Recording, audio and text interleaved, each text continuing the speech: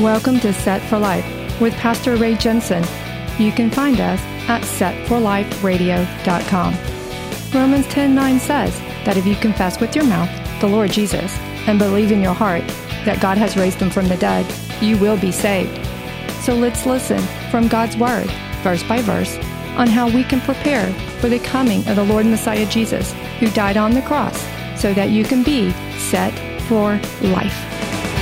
You'll be set for life if you give your heart and believe what he's done for you. You'll be set for life with your treasure stored up in heaven when you're through. You'll be set for life.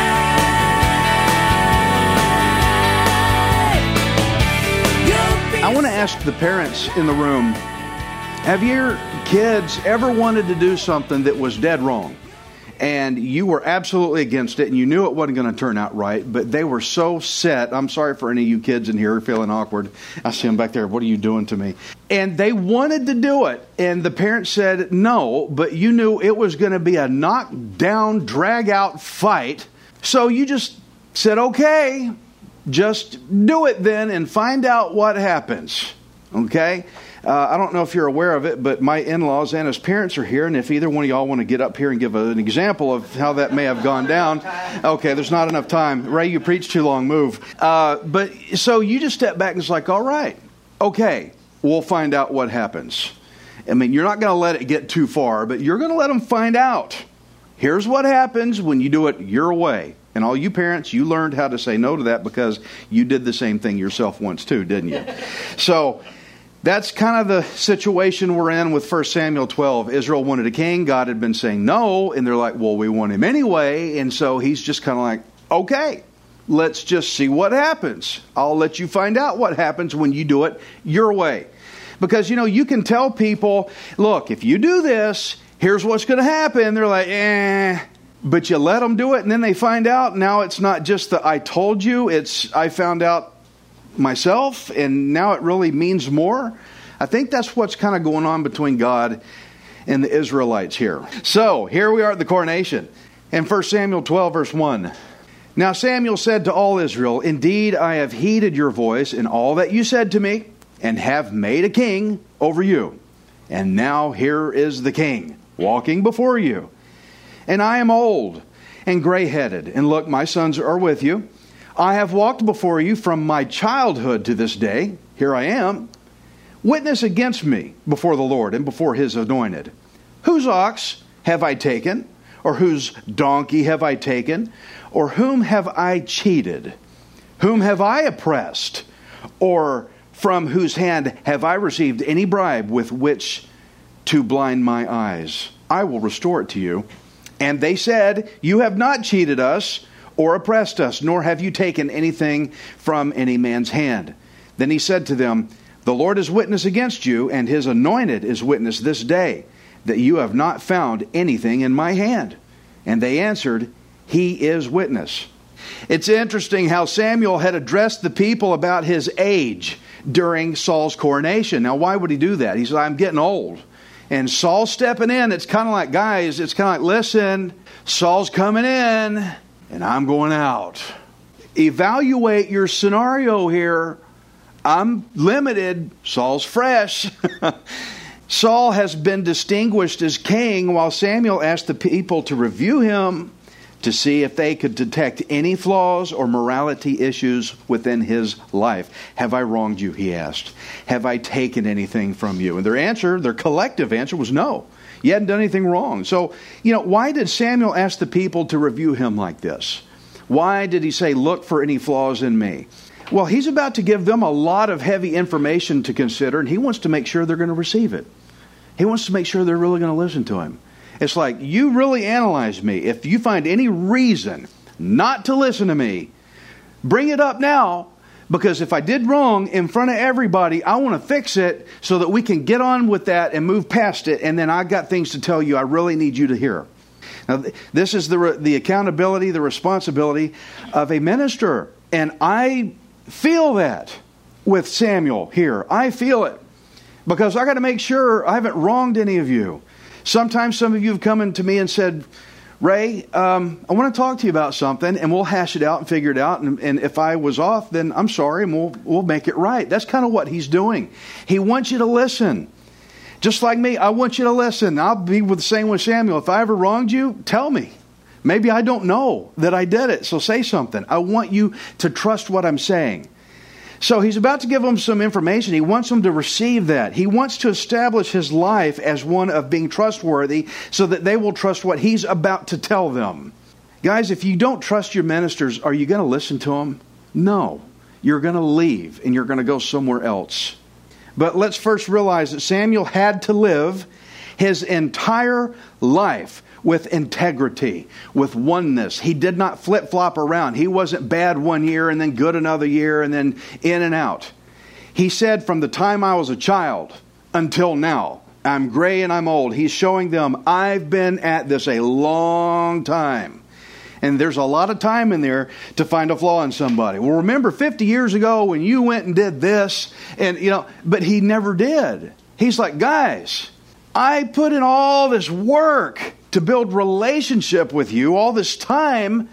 Do you have anything against me at all? And they're like, no. I'm like, whew, Samuel, man, you're awesome. Because if you knew me over 20 years ago or so, you'd hate me. I was not a good guy. I was not a good guy at all. Samuel has a good testimony, and that's why it's important for you to have a testimony, a good story about your life, because you want to be able to validate what you're saying to people when you tell them about the Lord. So, Samuel never ran with the crowd. He never sided with whatever was popular just so that he could fit in. He chose, for the entirety of his life, he chose the righteousness of God and stayed there.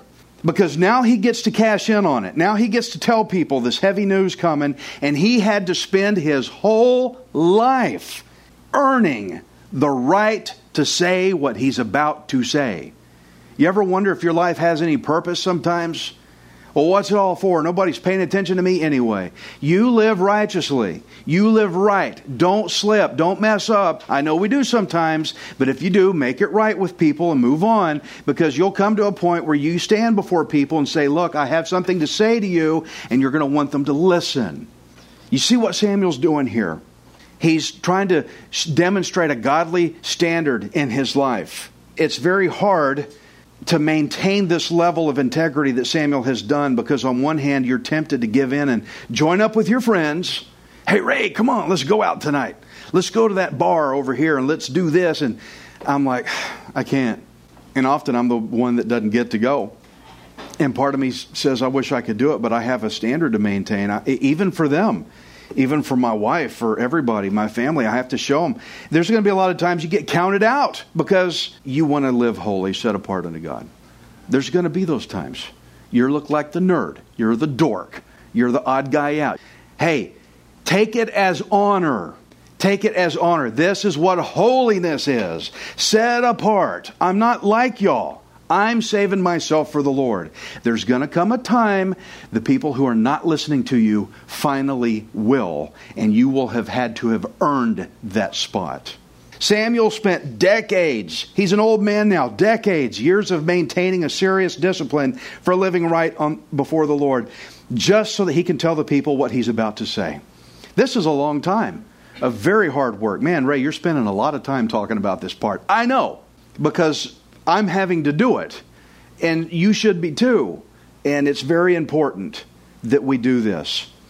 So he's proven to them, okay, you've trusted me in the past, now trust what I'm about to tell you for the future. 1 Samuel 12:6. Then Samuel said to the people, it is the Lord who raised up Moses and Aaron, and who brought your fathers up from the land of Egypt. Now therefore stand still, that I may reason with you before the Lord concerning all the righteous acts of the Lord, which he did to you and your fathers, when Jacob had gone into Egypt, and your fathers cried out to the Lord. Then the Lord sent Moses and Aaron, who brought your fathers out of Egypt, and made them dwell in this place. And when they forgot the Lord their God, hint, hint, America, and when they forgot the Lord their God, he sold them. Guys, do you see this? This right here that I just read, please look at what I just read. It is in the Bible. I didn't write it. The Lord wrote it. When they forgot the Lord their God, He sold them. God does that. My God would never do that. The God you made up wouldn't do it. The God of the Bible says right here, He sold them into the hand of Sisera, the commander of the army of Hazor, into the hand of the Philistines, and into the hand of the king of Moab, and they fought against them. Why would God do such a thing as that? Why would we forget the Lord God? That's the question. You forget the Lord your God, I'm going to live my life my way. Forget it, God. I've got my own way to go about things. He'll sell you. He can, and He's done it. And I always like to say this. If the Lord God would do this to His own people, Israel, what do us Gentiles think He'd do? Do we feel like we're better? We're not first to the Jew first, okay? The blessings hit them first. I'm just glad I'm blessed to be grafted into that. But if He would do this to His own people, what do you think He would do to us? He'd do it too. He sold them to their enemies. Now, what does it sound like Samuel's trying to do here? When he says, and when they forgot the Lord their God, isn't that kind of a jab in the ribs to where Israel was at right now? It's like, remember those guys back then when they forgot God? Remember what He did? He sold them. Get it? It's like, hello, people, that's what you're doing now. What do you think's about to happen to you? You see why He established the trustworthiness thing up front, right? Because what He was about to tell them was heavy. Israel told God, no. You tell your kids to do something. No. Does that just burn you up? I mean, it does. What do you think it's doing to God? They told Him, no, we reject you. We want a king to rule over us. Can you imagine the king of all kings saying, I'm going to do everything for you, and he's got his royal attire on, and they go, no, we want a king. What? Are you kidding? And so Samuel asks if he's trustworthy. They say yes. And so he tells them what happened when Israel forgot about God. They were handed to their enemies and into war. Samuel's trying to get the Israelites to reflect back to what has already happened to them in the past so that they can be warned about their future. This already went down before. It's coming back if you don't watch it. Now, as we read in the previous chapter, Saul led Israel in their first military victory, in his first military battle, and everybody got excited about Saul. But now the question is, would the people see that the victory was evidence that it was God's power that brought them that victory, or would they see this as King Saul's achievement? Who won? Because God enabled Saul to win, or was it Saul's power that caused this victory? The people, I don't think, are seeing this yet. I don't think they're recognizing that. Would the people view this as a victory to turn back to glorifying God, or would they see it as a human victory that was devoid of God's influence? Oh no, Saul pulled this off. You would think it would at least start an argument. Some people would say, no, I think God did that. I don't see that argument happening here. But anyway, this is quite a moment here because Samuel wants the people to get a fresh perspective of God's sovereignty. If you forget about Him, if you walk away from Him, He can and will do this. He'll turn you over to the enemies. He wants them to understand the need to worship and praise God as the source of their blessings. Guys, we just did that this morning. We worship God for the source of our blessings. You didn't say, praise my 401k, did you? You didn't say, praise my retirement, or thank God for my bank account, or even praise God for this government that I elected into office. Are you going to be happy this 4 years and depressed the next 4 years if your guy doesn't make it in office? Or does the Lord hold you up in joy no matter what? Who are you giving your glory to? So Samuel just literally reminded them that it was the Lord, not Saul, who brought them out of Egypt and redeemed them back to the land of their own that they were standing on. He said, you saw that. He was talking about where you're standing right now, this land, the home that you have. God brought up some guys to get you out of Egypt, to get you here. That's why you're even here. It's like, did you forget about Him, the Lord? Did you forget? God did all this. Israel had forgotten what all it took and who it took to get them to the very land that they were standing on, the very place they call home. Now Samuel is reminding them of when God, the king that they already had, was their provider and their protector. Remember they said, we want a king that'll protect and provide. Well, you've got one. No. We want a guy. You ever do something great for your kids and they didn't care? Don't say it if you did, because some of those kids are in the room. All the parents with kids in the room are going, not saying nothing. But it happens. And so Samuel reminded them that they were handed over to the Philistines. Now, why in the world would God ever hand a people over to their enemies? You ever hear people say, well, that can't happen in America? 9/11, it happened. God will do this. He will hand you over to your enemy. America, we need to repent and get right with the Lord. Why in the world would God hand people over to their enemies? And most people hearing me, some people hearing me right now are thinking that doesn't sound like the God I serve. Well, don't make up a God that fits your taste. Right. Read the one in the Bible. Learn who He says He is. You need to get to know the God of Israel. And when you talk about God, don't just say God. Specify. Call Him by name. Yahweh, the God of Israel. Tell people which God you serve. Everybody says God. Tell them which God. You've got to show people that you follow a specific God who outlines who He says He is in His Word, so that you can know who He is and what He expects of you, so that we can get in line with Him. That's very important. Now, God literally hands His people over to their enemies. But why? Why would God do that? To get them to do what Samuel says next in 1 Samuel 12:10. Look what the people do. Then they cried out to the Lord and said, we have sinned. That's why He hands us over to our enemies, to get us to say what they just said.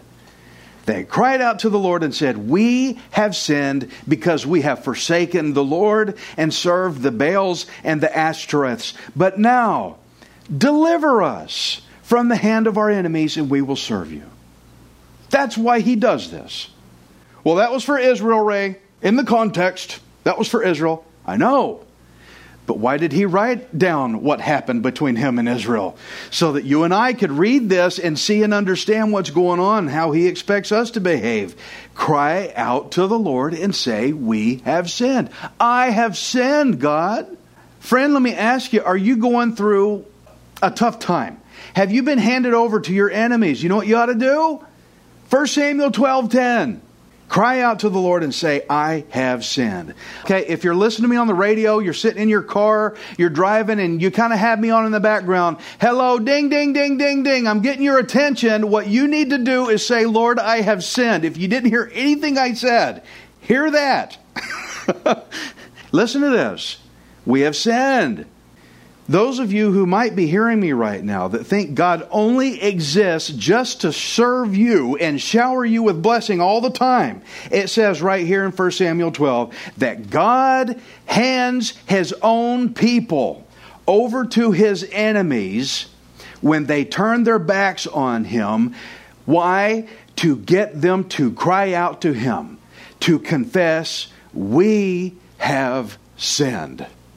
We have sinned. Ray, you're being awful harsh on this subject because sin is harsher than I could ever be. Sin is rough.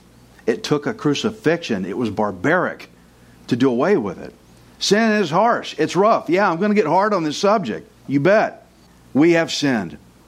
And that's why God would hand His own people over to their enemies when they forget and turn on Him. In fact, like I said, if the God of Israel would hand the Israelites over to the enemies, what do you think He'd do to us Gentiles? Do you honestly believe He'd do this to the Israelites? But us Gentiles are untouchable for some reason. No. Now, this is not to discount the love and mercy and grace that God offers us, because He does. He does love us. And He does offer a love that you could never experience but through Him. But when it comes to people turning from Him and shaking their fist in His face after all the good things He's done for them and telling God no, then God has to bring in a little disciplinary action.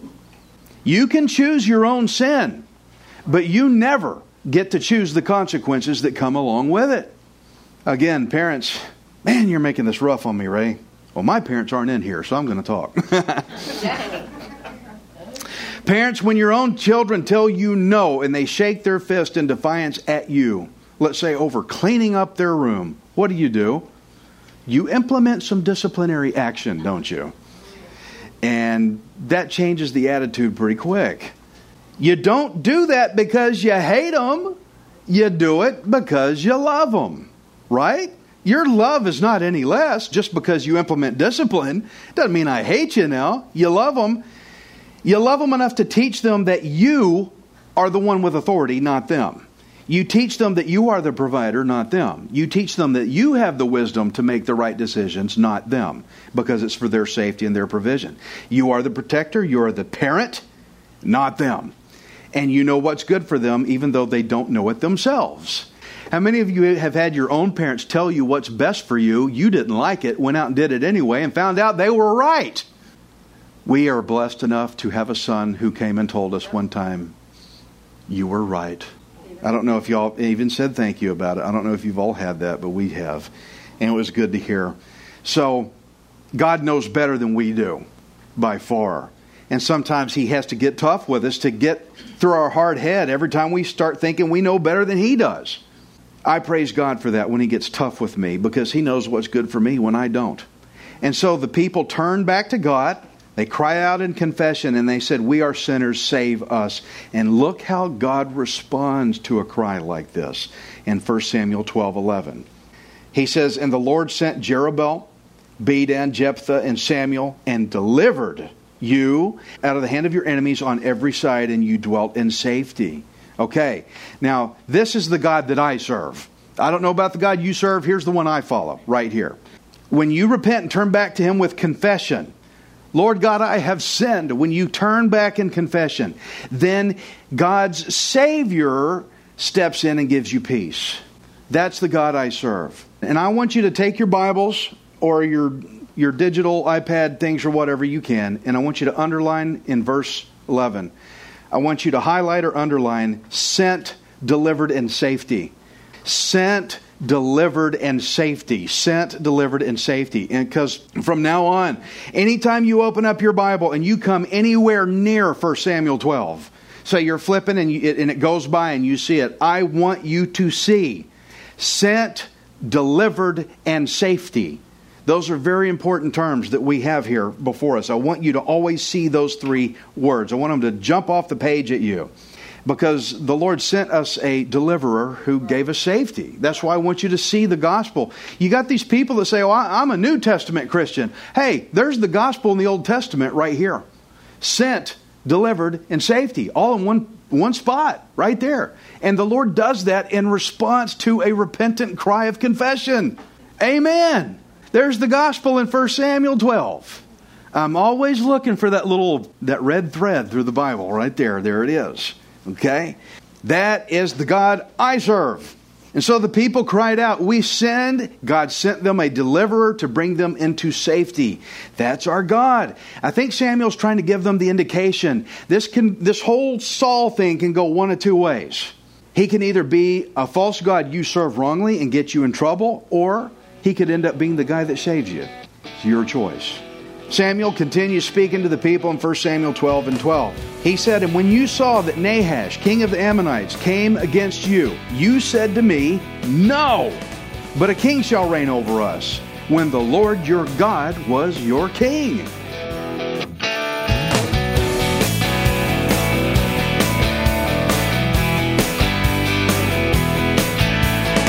Thank you for listening to Set for Life. We hope you can join us next time, unless Jesus returns for us first. Set for Life is the radio ministry of Pastor Ray Jensen. We invite you to subscribe to our podcast at setforliferadio.com. Hi, this is Ray Jensen. Thank you for giving me the opportunity to encourage you in God's Word. If the Bible doesn't excite you, then you're not reading it. I want you to remember that you are not worthless. You are priceless. Messiah Jesus died on the cross to redeem you so that you can be set for life. You'll be set for